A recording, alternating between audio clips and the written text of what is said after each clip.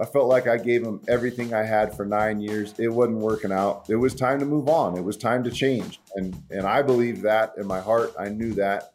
They didn't believe it right away. It took some convincing.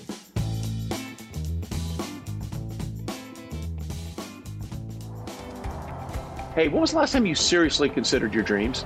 I mean, come on, you used to think about them all the time. What happened? I say it's time that you and your dreams got back together. I mean, think about it. You could live the van life in a totally customized Mercedes-Benz Sprinter. You could tour all 423 national parks, build a mountain cabin with your dad, or even start up your own business. Really, whatever you want to dream up. And it's a Mercedes-Benz van we're talking about here, kids. So expect innovative safety features like crosswind assist and blind spot assist. Expect amazing performance and reliability with an MBUX voice command system, a 5-star dealer network, and an available gas engine. It runs like, well, a dream. So what do you say? Head to the Mercedes-Benz dealership and get that Sprinter van. Tell them your dream sent you.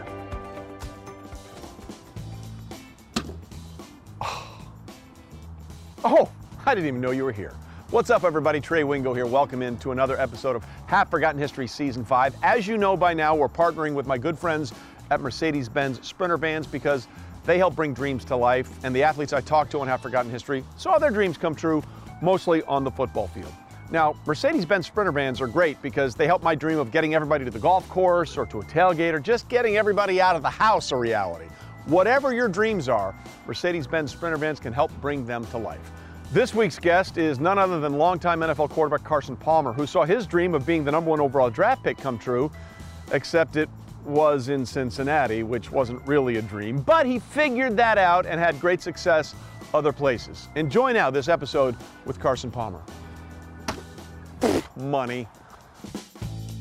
So is it possible that you graduated from the most California named school in the most California named town? It's Catholic Santa Margarita High School in Rancho Santa Margarita, California. Like, all you needed is a LaSalle or a Mater Dei in there, and that would be the most California named high school ever. Yes, very, very California. The Fighting Eagles of Santa Margarita. We've lost a little bit of our luster. We've had a couple down football seasons, but now you can get paid in college, so you can probably recruit in high school. So I need to go back to get on the recruiting bus and drive around LA and Northern California and down near San Diego and start recruiting kids for Santa Margarita. When did you get the feeling, hey, I might be good at this? I had a decent feel that I could get to college in high school, and obviously got a scholarship offer and lots of scholarship offers. But I was in the training room one day, and at USC, it was my true freshman year. And my quarterback coach, who ended up being a great mentor and a great family friend of ours for a long time and still is a dear friend, is Ken O'Brien, who used to play for the New York Jets, quarterback for the Jets. And so taking ahead of Marino. Exactly. And so he was my quarterback coach at the time, and we were getting ready for practice. We were getting ready to head out on the field one day. And I was just focused on trying to be the starting quarterback in college. And Kenny O'Brien pulled me to the side and he's like, hey, man, like you got a shot, right? And I was thinking he was talking about college and a chance to play and start in college. And he was like, you've got a shot to play in the NFL. And here's what you need to clean up. And he gave me kind of a laundry list of things that I needed to improve on and get better at. But it was the first time, I think it was coming from an NFL guy that I was told, hey, you've got a chance to play in the NFL and a chance to get drafted. And so those words coming from him at that point in my career, I was like, whoa. And so I took that laundry list of items that he gave me that I needed to clean up to be a successful college quarterback that would prepare me and propel me into the NFL. So that was the first time I ever realized, oh man, I can do this as a job. All right, I'm in. What do I got to do? So when he said that to you, like, what was the first thing that went through your mind? Because that's a heady statement to hear as a 18-year-old kid. I was just excited. I didn't know. And you can read stuff in newspapers and, back then there weren't really blogs or tweets, but, you can see stuff, around you in newspapers and read clippings, but until a guy that did it in the NFL or had success in the NFL, spent time in the NFL tells it to you, you're not really quite sure. So, being an 18-year-old kid, I don't think it put that much more pressure on me. It just got me excited that I had a chance to do this, not only in college, but as a career. So when you were at USC, I feel like you almost had two careers, right? Because there was a coaching change, and obviously that coaching change changed the complete tenor and the success of that program. You came in under the Paul Hackett era, and you left under the Pete Carroll era. What was the difference that you noticed between those two coaching staffs at USC? Night and day. I mean, everything changed when the Paul Hackett era left and all those coaches left, and then Pete brought in his crew. Everything changed. But I think the biggest shift was recruiting. We went from recruiting Southern California, LA, parts of San Diego, Orange County, and then Pete Carroll came in and we started recruiting New Jersey, Florida, Ohio, Pennsylvania, Illinois, all the way down to Florida, Texas. And so Pete said, we're going to throw this fishing net over the entire country, not just Southern California, and get the best players from the country. And then sure enough, you look back and you look at, from the Matt Leinart, Reggie Bush, Brian Cushing, Clay Matthews. I mean, you can go on and on. There was great players, NFL players. Mike Williams, who was a top receiver coming out of the University of Florida that was a top 10 pick for the Detroit Lions. I mean, he cast that net over the country and got the best players out of each state to come to USC. It's funny because I remember at that point, there was a lot of skepticism about Pete going to USC because he had already had two head coaching jobs in the NFL. It was a very short stint as the head coach of the Jets. And then he got another opportunity in New England pre-Bill Belichick. And they had some success, but it didn't work. It didn't feel like he was communicating to NFL players the way he is now. I feel like his time at USC completely rebranded him and how people thought of him as a head coach. It was not a popular decision. I mean, we went from John Robinson, who was a very popular coach at USC and went to the Rose Bowl and won Rose Bowls, and then brought in Paul Hackett, who was also not a popular decision. He was coming from the NFL. And then that didn't work out, and they brought in Pete. So there was, especially in LA, I mean, LA was blowing Pete up and the university up. Yeah. He's not the right guy. He couldn't do it in the pros. He hasn't done it in college, all that. But we saw right away. I mean, the guys that were on that team that were carryover players from the Paul Hackett era, we knew we had something special just day one, right from the jump. That was the sweet spot of recent USC success. I mean, for people that don't remember, you won in 2002. A lot of people thought you should have won again in 2003. And then Reggie won in 2004. Matt Leinart won in 2005. I mean, when you were there, you were start of that was sort of the most recent golden age of USC football, where you had 3 Heisman winners in 4 seasons. Yeah, and a bunch of BCS games and 2 or 3 national championships. Could have been 3, but the Vince Young play at the end on 4th down. Yeah. I mean, that's as good of a run as you can expect and anticipate. It's similar to what Nick Saban's done in Alabama. It's just consistency, winning back-to-back, year off, and then another championship. We had it rolling like that, and unfortunately, there's been some down years. But that's the great thing about USC is I'm not sure who this new coach is going to be, but what's beautiful is you got Los Angeles, you got tradition, you got history, you got Heisman Trophy winners, national championships, NFL Hall of Famers. I mean, it has everything you want. If you don't want to go to school in Baton Rouge, Louisiana, or Tuscaloosa, Alabama, and you want to go to school in a city like Los Angeles, there's really nothing like it. Well, for you, a guy who's been there, had success, and as we said, won a Heisman Trophy, what are you looking for in the next head coach at USC? What does that guy need to bring? I think you got to be a great recruiter, and it's not an easy job. You got to deal with the alumni, you got to deal with the LA media, you got to deal with the hype and the anticipation and the expectations. But you got to be able to go and recruit NFL players, and that's one thing you can say is, I mean, there's a handful of NFL players on that current roster. And all you need to do is walk around on the field and see it and be around those guys. There's only a couple of NFL players on that roster. USC needs to have 5, 6, 7 draft picks every single year. That's the kind of storied history, and that's the kind of institution and program that it is. So I think the recruiting's got to totally jump up a notch, and that's one thing that Pete did. Pete used LA. Pete said, "Man, we've got Will Ferrell and Snoop Dogg on the sidelines of practice. You know, we need to embrace the culture of Los Angeles, because there's a lot of kids that are looking for that and looking to experience that from small towns all over this country." So I think from the jump, you've got to bring in a guy that can recruit the country, because USC can pull kids out of Florida and Texas and Ohio and Michigan and all those states back east and in the Midwest and bring them to LA. We'll get more to USC a little bit later in this episode, but now let's focus back on you. So you have all the success at USC, and that means you're going to go high in the draft. And normally the people that have that first pick in the draft, or the teams that have that first pick in the draft, they've earned the right to have that first pick. So when did you know? Because the draft is totally different now than it was in 2003. You went through it. I've been covering it since 2000. When did you know that you were going to be the number 1 overall pick to the Bengals? I mean, right after the Senior Bowl. I went to the Senior Bowl and was expecting to be a top pick, and I think that kind of cemented the number 1 pick. And so, you know, I just felt like from there it was going to happen. I actually went to the draft, and I had already signed with the Bengals. So I signed pre-draft, which doesn't typically happen. I mean, it was a done deal. They knew they were going to take me. I knew they were going to take me. So it was probably, you know, a couple months before the draft that I already knew I was going there.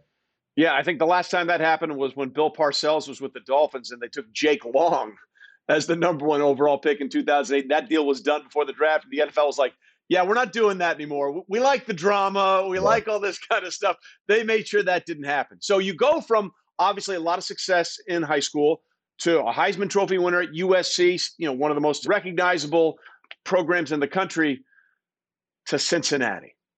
And I want to be clear about this, because, you know, I don't want to disparage the Bengals, but that had to be a different turn for you.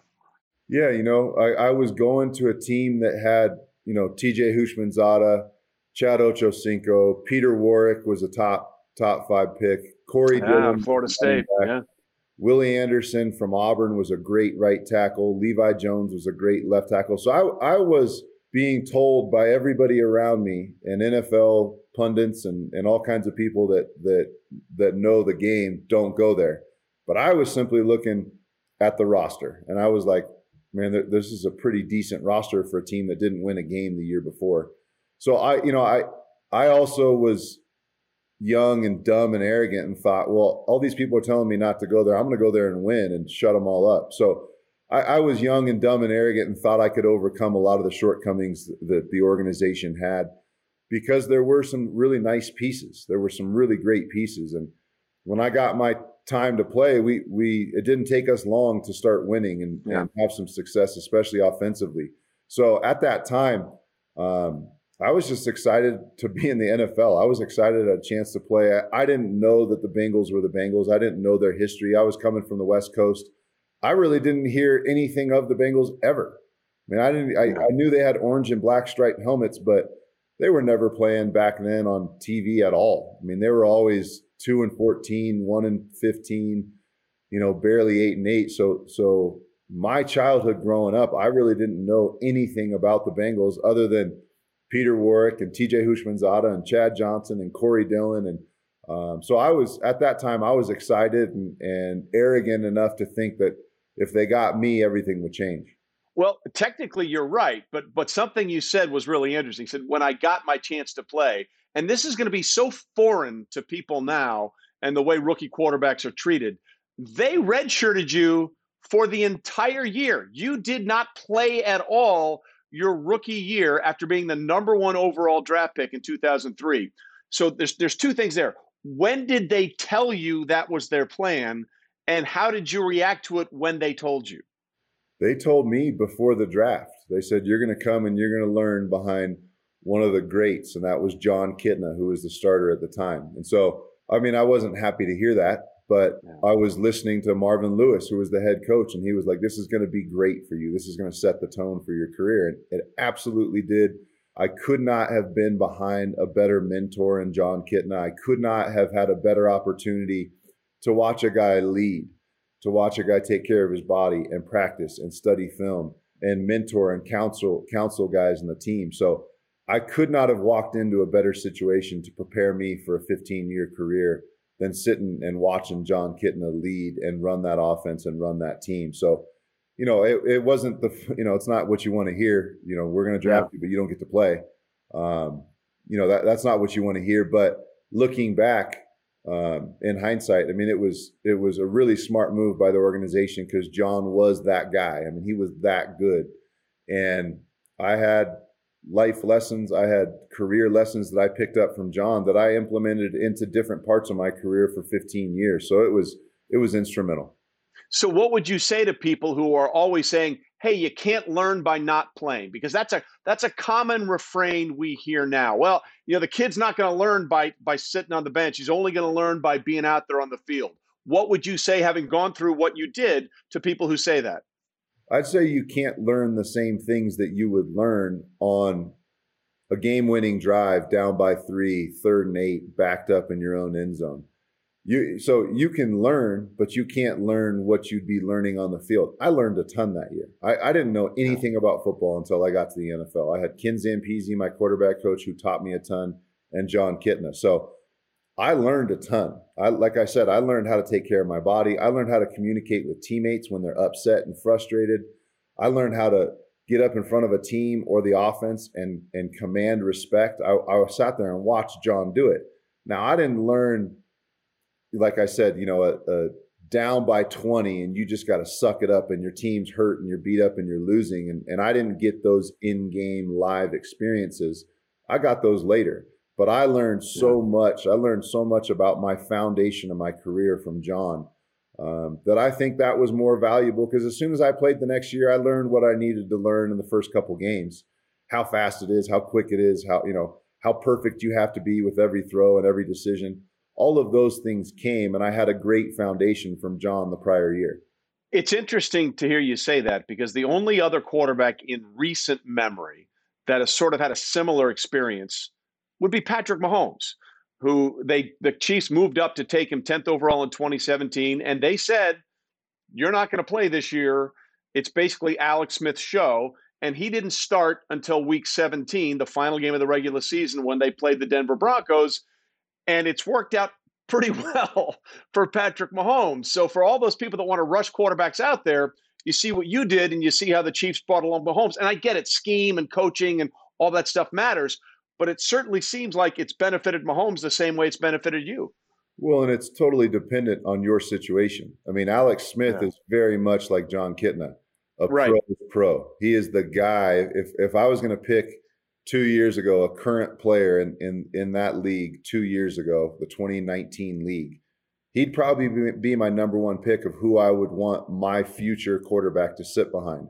If I were to rewind to 2003 and I could take, a view of the entire league, Jon Kitna would be the guy I would want my future NFL starting quarterback facing my franchise to sit behind. So it's completely dependent on the current situation of that roster, that team, and that future quarterback. All right, so you finally get your chance to play, and things go okay in 2004, but 2005 is the breakout year, right? 2005 is the year where the Bengals sort of establish themselves as, hey, we can we can make it to the playoffs. We're going to be a playoff contender every year. And you guys roll into that wild card game as the division winner against the Pittsburgh Steelers, your vaunted rivals. You guys went 11-5 that year. How confident for you guys walking into that game? Well, we were confident because we had beat them pretty handily during the regular season. Obviously, 2 AFC North teams play each other twice, so we had gone to Pittsburgh and won decisively. We felt like we could hang with them, and that was a really, really good roster. I mean, that was the early James Harrison years, the Larry Foote, Troy Polamalu, Ryan Clark. That was a really good, solid team. Ben was just kind of starting to figure it out, and he wasn't Ben Roethlisberger yet. I think he was after he won the Super Bowl that year. But we were in a good spot. I mean, we had a lot of firepower. We had some speed on the outside. We had Rudy Johnson running the football, and we had a big physical offensive line. And I think we had a ton of confidence from going to Pittsburgh and winning right before that playoff game. I think we knew that we were in a good spot to win that playoff game. So you go into the game. And was it the first play? I know it was the first series. Was it the first play? I can't remember if it was the first play or not. Second play of the game. Second play of the game. For people that don't know, Carson Palmer drops back and hits Chad, then Johnson, soon to be Ocho Cinco, back to Johnson again, on what turns out to be the longest pass play in Bengals postseason history. But it was also your last play of the game because Kimo von Oelhoffen comes in, hits you low, and you're done, torn ACL. And I remember thinking, this is the most Bengals thing of all time, that on the same play where you set a record for the longest franchise pass play in postseason history, you blow out your ACL. Did you know right away you were done? Yep. Yeah, no, I heard the pop. I felt the pop. And that was, it wasn't the pain. I mean, there really wasn't a lot of pain when you do that.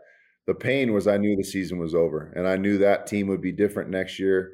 I knew that was a great opportunity for us. We were kind of under the radar, and nobody really knew who we were yet. But I just knew that my season was over at that moment. Everybody talks about rehab, and it's the mental anguish of rehab, right? How quickly after the injury did you realize what was ahead of you? Had you seen a bunch of people go through it before? I had no clue. I had no idea. I mean, I had a number of guys that had reached out to say, hey, man, strap on, get ready. This is about to get real. But I had no idea. I mean, I thought I was going to, have a surgery and then, be jogging and walking and training soon. But until you go through it and you realize just how strenuous and how much you do start over from zero. I mean, you learn to walk again. Yeah. You learn to walk upstairs. You learn to jog again. You learn to do the ladder drill. And then footwork and drops and sprinting and cutting and all those things. You really have to hit the reset button and start all over. So I had no idea what I was getting into at that moment. All right. So it looked like everything was going in the right direction. And even though you suffered the injury during the game and the Steelers went on to win the game, it felt like things were going in the right direction for the Cincinnati Bengals. So why don't we take a break here? When we come back, we'll talk about the next couple of phases of your career, which were fascinating to me on a lot of levels. We're back with more with Carson Palmer on this episode of Half Forgotten History right after this. Overcoming the odds, rewriting the playbook, delivering under pressure. The MVPs of small business lead their teams to victory all year long. And Visa is proud to provide playmakers everywhere with more tools to help grow their business and help them achieve even greater success. Because the more people we can empower, the more we all win. Visa, a network working for everyone. All right, welcome back to this episode of Half Forgotten History. As you know, we're brought to you by Mercedes-Benz this season, who helps people achieve their dreams. And Carson, your dream turned into a nightmare after that ACL injury in the playoff game, and then you had to take some time off. And by the time you got back, it seemed like the vibe of the entire organization was off. I mean, there was a lot of excitement because we had won the AFC North, which rarely ever happens. And just almost like we had done something, we had accomplished something, and we didn't. We got beat in the first round of the playoffs. We got blown out in the first round of the playoffs, but there was definitely a sense of accomplishment from the organization, and just kind of like, let's just stay where we're at. Let's not change much. Let's not improve. Let's keep who we got. And then, we came back. I came back that next year. I think we won 9 or 10 games maybe, but weren't really any better. Didn't make any improvements. Didn't really bring any new guys to improve the team. And it just went downhill from there year after year. I mean, kind of the same thing year after year after year. And you guys had some interesting dudes on that team. I mean, obviously Chad and everything that he brought to the table. TJ was his sort of his right-hand man.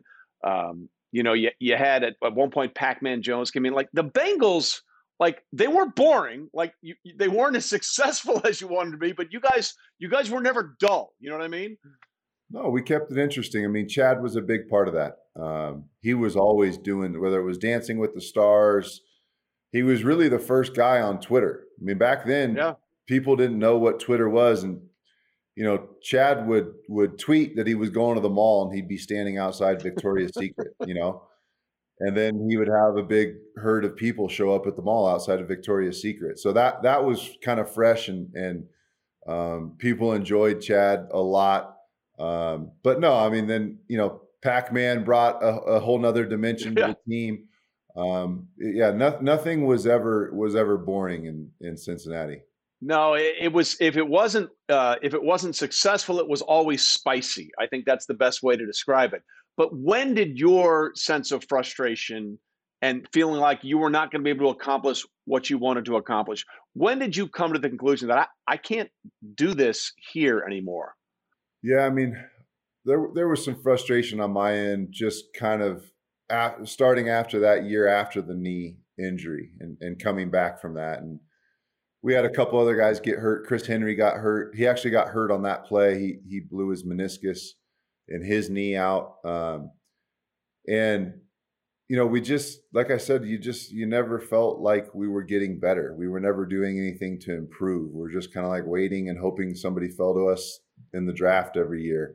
And so it was a snowball of a number of things that came up throughout the years. But I was there for 9 or 10 years, and I think all the way to the very end, you just get fed up at some point, and you see it now. But I was kind of the first guy to say it out loud.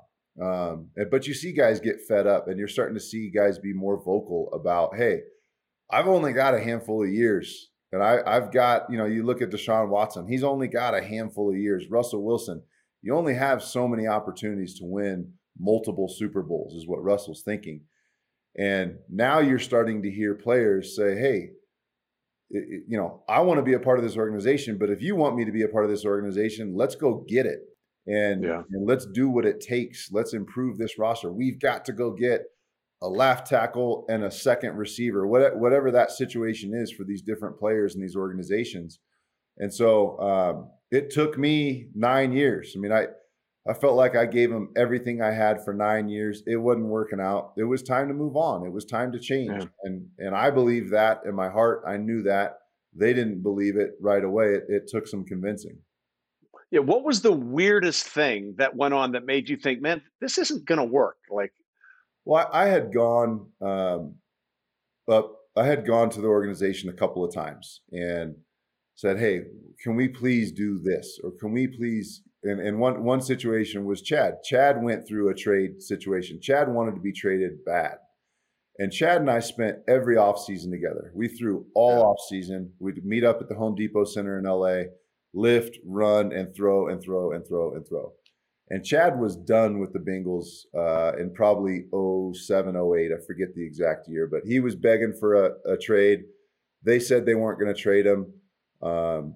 He was shooting a TV show. He was shooting a dating TV show, Sounds about right. Yeah, and just his mind, he was so frustrated with the team, his mind was elsewhere. And I had gone up straight to the owner and said, look, I know Chad. I spent a lot of time with him.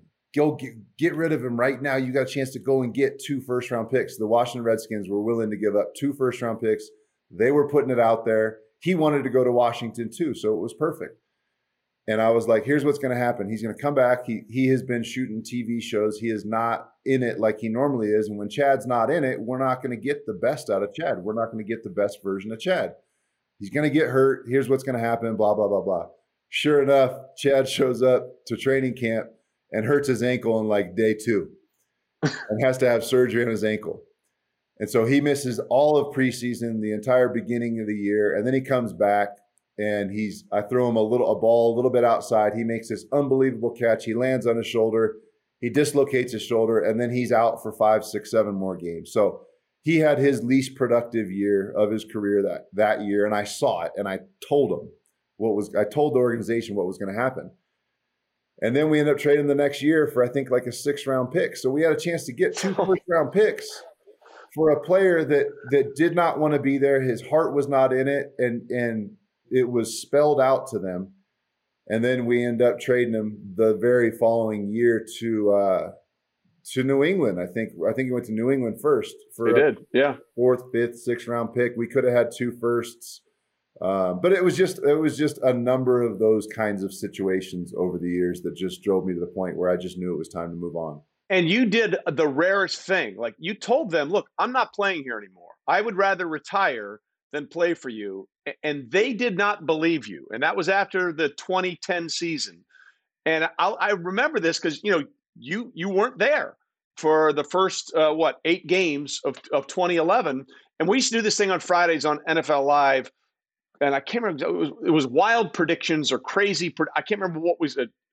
I don't remember what the phrasing was, but it was right around the trade deadline. And I blurted this out there in the air Friday at NFL Live. You know what? Trade deadline's coming up. The Bengals are going to realize that Carson's never coming back. They're going to trade him. And people's like, oh, you're crazy, whatever. That's why we do these insane predictions, whatever. And then the next week they traded you, and I felt like the smartest man on the planet. Did you ever think they were actually going to trade you? And I got to the point where training camp started, because as soon as the season was over, I knew week 15 that was it. And then we went to Baltimore and lost to Baltimore. I let one day go by. So we finished on a Sunday. I went into the owner's office on a Tuesday and said, look, I'm not going to the media. I'm not, doing a big show in the front lawn to beg for a trade. I'm telling you, it's time. It's time for us to part ways. Contractually, it makes sense because all my guaranteed money was gone in my contract, which essentially means that's the end of your contract if the team wants it to be. They were saying, you got to uphold your end of the contract. I was saying, you guys never do. You never. No player ever sees the end of his contract, or hardly does. You trade and cut and do whatever you got to do. So we were in a disagreement of that. But I went in literally the second day of the offseason and said, I'm not going to be here. Trade me, or I'm not going to be here. And they didn't believe me. And it went all the way from January 10th all the way up until mid-October. The next year, when the trade deadline was looming, they traded me the day before the trade deadline. Yeah, and you go to the Raiders, and these were the Raiders that are not the Raiders that we're seeing right now with Derek Carr and having a great year. These were the Raiders that were very much like the Bengals at that point. They were an organization, like there was a series of years that we had a chart where the player right after the Raiders draft was the greatest player of all time. Like in 2003, they took the offensive lineman out of Iowa. The next pick, or 2004, the next pick was Larry Fitzgerald. You know what I mean? That you ended up playing with at Arizona. But there was a list of, this was the player the Raiders could have had, and he was taken on the next pick. Their pick sucked, and the next pick was great. So when you heard it was the Raiders, what went through your mind? When I was having my discussions with my agent about saying, midway through my last year in Cincinnati, I was saying, where can I go?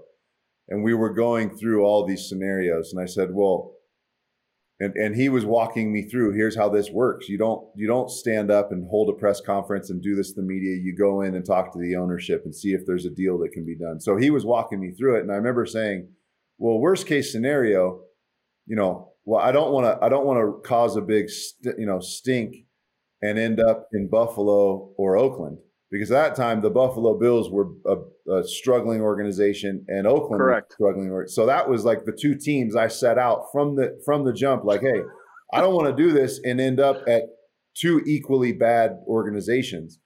Yeah. But I was so desperate to play, in mid-October and at the end of the trade deadline, that I was willing to go anywhere. But the funny thing about Oakland at that time, it's not funny at all, but Al Davis had just died on Thursday. Yeah.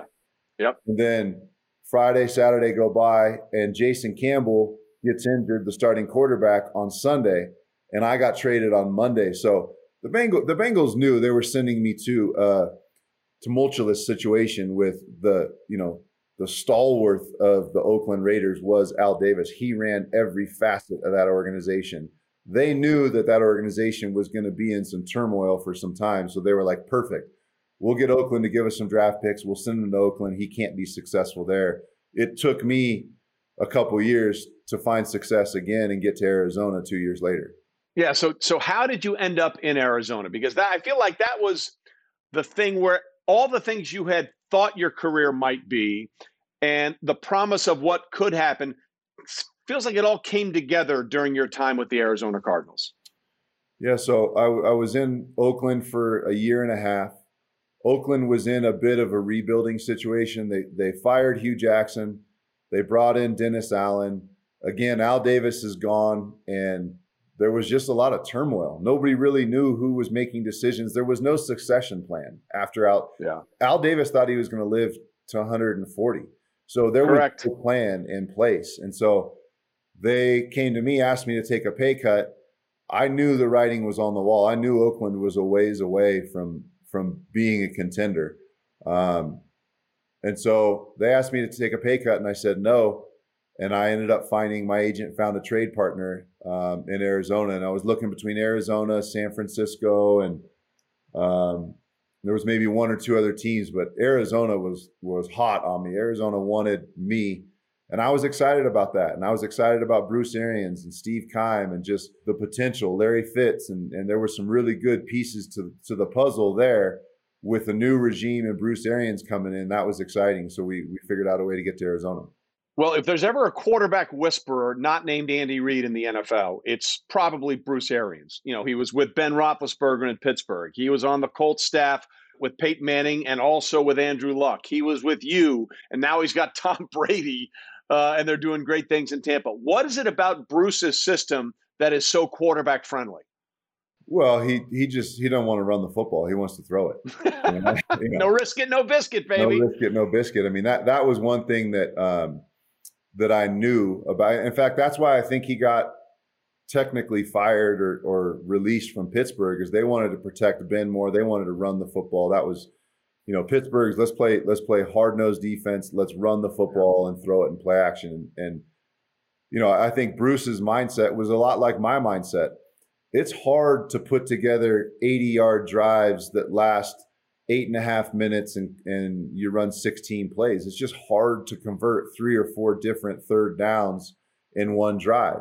It's a lot easier to take your shots and score or cover 60 yards in one play, one long deep post pass or one go route. So I was of that. I was in the AFC North. I was playing against Baltimore when they were number 1 with Ray Lewis and that cast of guys, and Pittsburgh when they were number 1 or number 2. I knew how hard it was on defense to consistently put together back-to-back long 10, 12, 13 play drives. And Bruce was like, let's score on the first play of every drive if we can. Now we got to hide our cards a little bit, but he knew how difficult, through his experience, how difficult it is to be consistently moving the chains. And he wants big chunk plays, and I was a big chunk type quarterback, so it was a great marriage. One of the things that was always fun when you guys were in Arizona, you guys always had a quarterback competition throughout the week, and whoever lost had to come out pregame Sunday dressed up in these ridiculous costumes. I think one time you came out in a Tinkerbell outfit. There was another time where you had almost no clothes on. How did that sort of become a tradition in Arizona? That actually started with John Kitna in Cincinnati. And it started as just the crossbar. So just trying to hit the crossbar of the uprights. And we would do a competition, and the loser had to do some, it started off being you had to do 100 push-ups on call. So you could be in the middle of a team meeting, and John will go, Carson, give me 5, and you got to get down and do 5 push-ups. Or he'd walk by in a press conference, and in the middle of the press conference, hey, Carson, give me 2. You drop down and give me 2. And then it just slowly evolved from push-ups to you got to wear something really ridiculous on a plane flight to Pittsburgh or to the team hotel the night before. And so it just kind of evolved and just continued to run, and it got really, really good. I mean, some of my favorites were in Arizona. I won one of the competitions, and Drew Stanton, one of the other quarterbacks, had to get on our Delta flight in a full Delta stewardess outfit. I went online and researched. I bought a really, really tight form-fitting Delta stewardess uniform from where stewardesses buy. And Drew got on the plane with the little hat, the gloves, the little purse, the full dress. But it was always fun. Football is so hard and it's so serious, and you're so focused. And when you have those opportunities to have some fun and put smiles on guys' faces, I remember I would sit on the front of the plane, and I knew whoever was losing was coming, and I would just sit on the front of the plane and look back and video the faces of guys looking up and seeing Drew dressed as a stewardess or one of the other quarterbacks dressed like a mermaid or whatever it would be. It was something that was fun and we enjoyed. So the peak of your Arizona Cardinals experience obviously was getting to the 2015 NFC Championship game against Carolina. And that sort of all fell apart pretty quickly. If I'm not mistaken, you guys were pretty banged up going to that game, right? We were a little banged up. I mean, for that time of year, everybody's banged up, but we had just lost Tyrann Mathieu the last play of the last game in Philly. He picked off on Bradford pass, landed. The last play of the game, landed, his knee buckled, and he was out. And he was the heart, just like he is today in Kansas City. He was the heart and soul of our defense, and losing him was a big blow, obviously. The other thing that I remember from your time in Arizona was the Drew Stanton sideline dance of the game in Seattle. I'm sure you didn't notice it at the time because, you're playing, but when did you realize, oh my God, what did Stanton just do? When did the team sort of understand that this became a thing? Yeah, I don't think anybody knew it or really saw it. I mean, there was so much excitement. That was the game winner. That put the Seahawks to bed and sealed the division for us. So I don't think anybody was really looking down the sideline to see what Drew was doing. We were just looking around the stadium and talking trash to the fans and all that. And then we got on the plane and it had already – so, the game had ended 2 hours prior to us getting on the plane. That's when everybody's done with their press conference, their showers, they're saying hi to family that came to the game. And then we get on the plane, and that's when everybody pulls out their phones, and it had gone viral. I mean, we had no idea. Oh, yeah. I mean, it was like everybody was talking about it. You could see down the aisle of the plane, everybody's holding it up, showing guys. But yeah, that was an impressive set of moves, no doubt.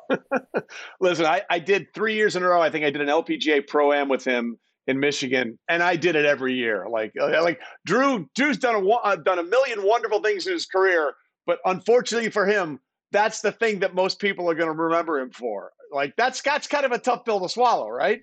No, I think it's cool. I think it's kind of like the Carlton. I mean, yeah, people don't remember any of his one-liners from the Fresh Prince of Bel-Air, but everybody remembers the Carlton. And I think it's kind of cool to be famous for a cool dance, personally. Well, he owned it, sir. I can promise you that. So, all right, why don't we take our last break? We'll come back and wrap things up here with Carson Palmer on this episode of Half Forgotten History. Stay with us. This episode of Half Forgotten History is brought to you by Intuit, the company powering products like TurboTax, QuickBooks, Mint, and Credit Karma. For anyone out there using TurboTax online, their error recognition tool catches mistakes you might have missed. And we all make mistakes. Like when I input my information to get my tax return, if I misplace a digit, which can happen, in my routing number, my refund could get delayed for weeks, and nobody wants their refund delayed.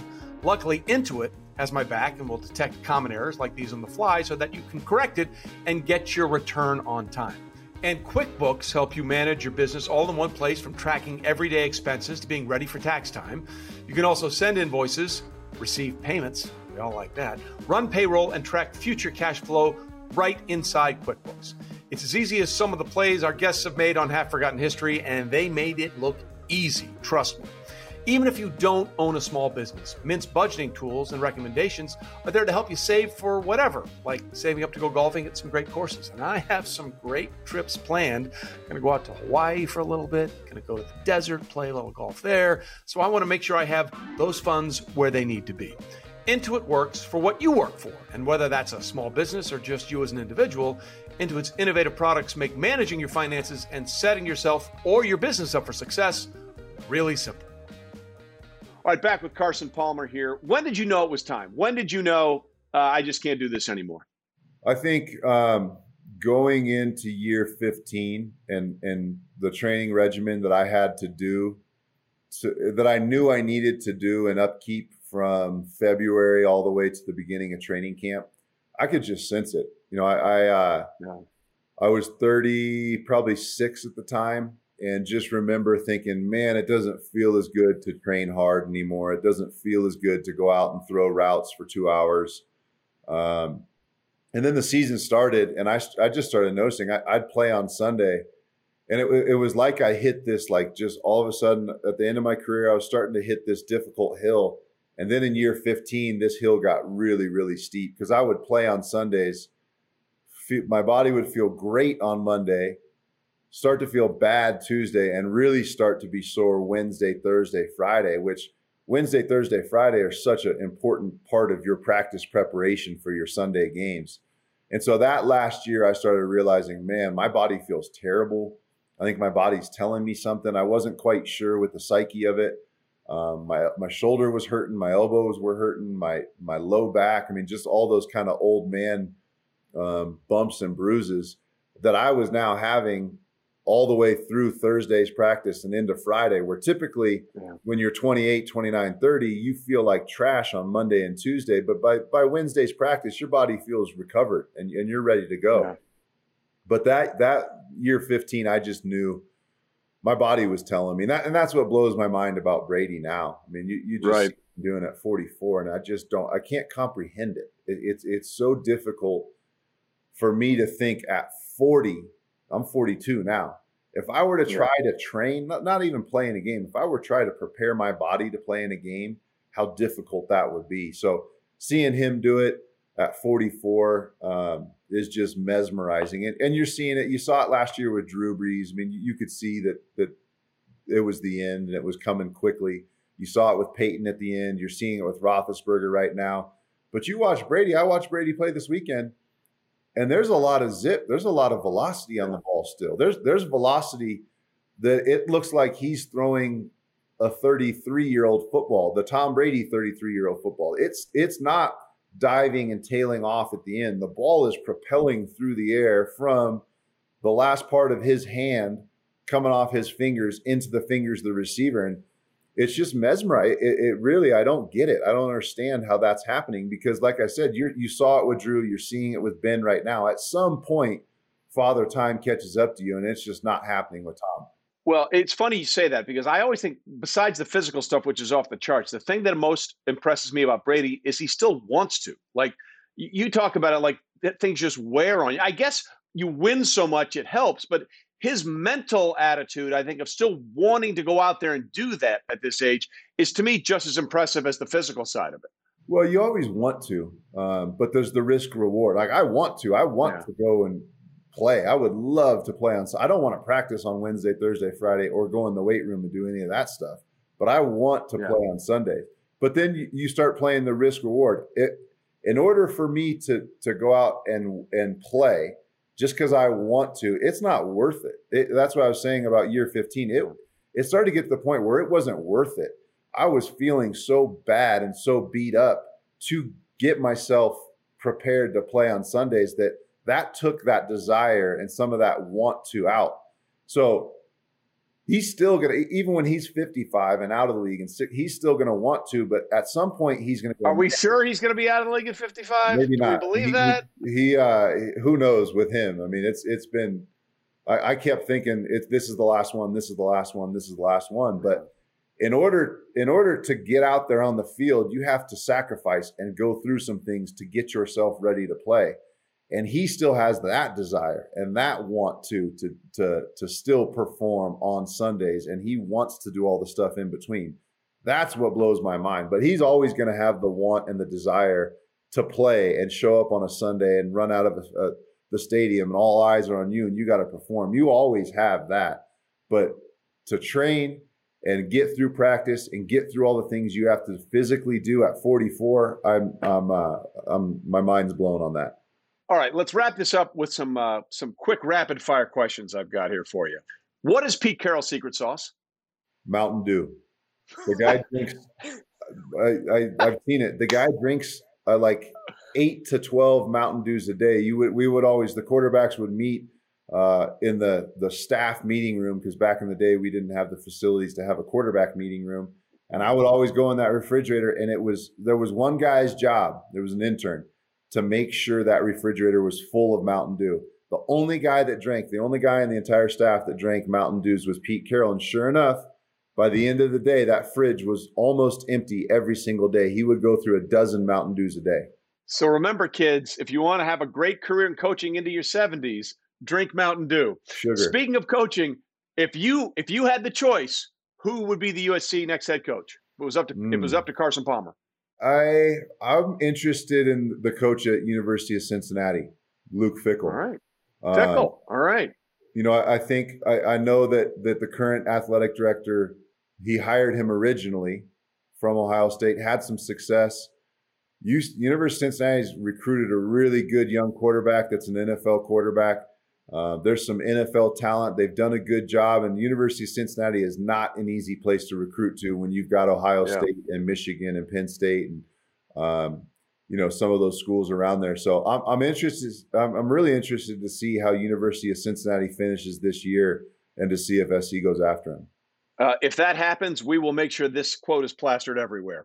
Best USC celebrity story you can tell me from your days on campus. Man. I my senior year, we had just won the Orange Bowl. Did we have email back? Yeah, we had email back then. I got an email invite to this new movie starring a handful of guys that the only guy I'd heard of was Will Ferrell, but it was Old School. Oh. And so, yes. But back then, like, there was no hype around like Old School. What's this about? No, there was no marketing. There was no people talking about this guy, Vince Vaughn and Owen Wilson. I mean, they were all kind of unknown. Will Ferrell was known, but not Will Ferrell today. And I went to the premiere, and I remember I was like, this is the greatest movie I've ever seen. This is the funny, and especially when you go into a movie like that with no expectations. And then I got invited afterwards. It was just the cast and crew concert, and it was the band that was singing at the wedding. I need you out tonight. He drops the F-bomb. Need you more than ever. And so after the premiere, that band played for just the cast and crew, and I got to go to that party and hang out with all those guys and drink beers and talk. And I was like, "You guys don't understand. This is the greatest movie ever." They're like, "No, dude, we know. We've been working on it for the last 3 years. We get it." But that was a great celebrity story I got to be a part of. Maybe get to Home Depot if there's time. If there's time. Busy Sunday. You get to Home Depot. Best thing and worst thing about having your brother on the roster at the same time? Oh, there's no worst thing. We had a blast. I had somebody that kept me in check. Nobody keeps it real with you like your brother. But the best thing was I had a hunting buddy on our off days. So as soon as we got done playing on Sunday, we'd go into work out on Monday, get all of our film done, and then Tuesday was our off day. And he and I would go in the woods. We'd grab our bows, we'd go deer hunting in the woods. So I always had, obviously having your brothers around, but having your brother around is great. But having your brother that's also a great hunting buddy makes it even better. So I don't have a worse part. It was all good. Listen, he invented Run P. He was a visionary way before his time. Go look it up, people. It was a thing. Best wide receiver you ever threw to, and this is a tough one because you had Chad and you have Larry Fitzgerald. T.O. TJ Houshmandzadeh. Oh, yeah, T.O. Yeah. TJ Houshmandzadeh doesn't get the credit he should. He was an unbelievable slot receiver, and then when he had to go outside, he beat people outside too. Larry Fitzgerald's, in my opinion, maybe the greatest ever. I mean, you can say Jerry Rice's stats are better, but Jerry Rice smoothly transitioned from Joe Montana right on into Steve Young. Yeah. Larry Fitz played with like 97 quarterbacks, but I played with Chad Ochocinco in his prime. I played with Chad when he was 23 to 30. So I had Chad's best years, and I, to this day, have, outside of maybe Tyreek Hill, I have not seen somebody with the ability to win one-on-one consistently the way I saw Chad do it when Chad was in his prime. And he was endlessly entertaining. Well, he still is endlessly entertaining, his celebrations and everything were great. Advice you would give Joe Burrow? Man, keep it up. I mean, the guy has played phenomenally around, a subpar supporting cast in year one as a rookie. Going into Pittsburgh and winning in Pittsburgh is not easy for the Bengals ever. So I would just say keep it up. I mean, I keep your foot on the gas pedal. Do not let up. Demand that the organization follow in your footsteps and put as much in. I mean, Joe put in this offseason a tremendous amount of work. I got to see some of it. He busted his butt to get back and get healthy for the start of this season. Demand that the organization works just as hard, creating a winning environment, bringing in the right players at the right time and the right talent. Get on the table, stand up, demand it, because that organization needs his leadership. And we've talked about Brady already, so let's take him out of the equation. Of the young quarterbacks playing right now, we've got some good ones. Which one is the one that you say, no, I'm going to stop and watch him?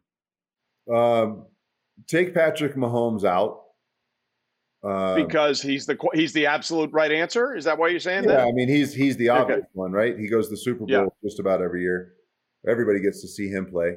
The guy I pay to see right now, I got an interesting one. One is Justin Herbert.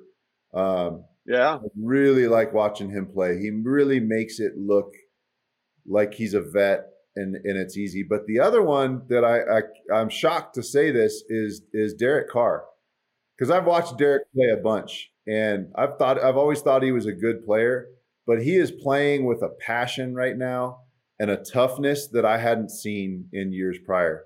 He's standing in the pocket. He's delivering the football accurately, taking the hit, absorbing the hits. He's holding it to the last second to allow his receivers to create that last second of separation, which also brings in the defensive pressure a little bit closer. He's not getting rid of the ball and throwing the ball away too early. He's really playing with grit. I want to see if he can do it all season long.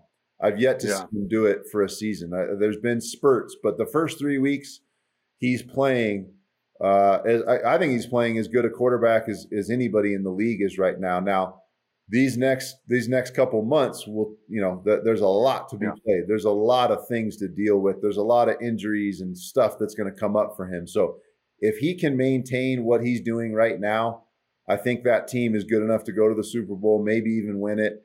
And maybe he wins an MVP award if he can sustain this level of play from the first 3 weeks. Well, we'll see how that plays out. And I enjoyed seeing how your career played out. I always enjoyed the way you went about your business and you stuck to your guns when you felt like things needed to be changed. So, Carson, I appreciate you spending some time with us, and we'll catch up down the road, okay? Sounds great. Thanks for having me, Trey. So thanks to Carson Palmer for joining us. I always enjoy his insights on the quarterback position and how honest he was about his limitations at 40 and how he's amazed at what Tom Brady is doing well past 40. Coming up next week, a guy whose job it was when he played to get to the quarterback, which he did, but he really took off after his playing career ended, and now he's just an entertainer extraordinaire. Former Bear and now entrepreneur of all things comedic, Spice Adams. We'll see you then. This episode of Half Forgotten History is brought to you by Mercedes-Benz Sprinter Vans.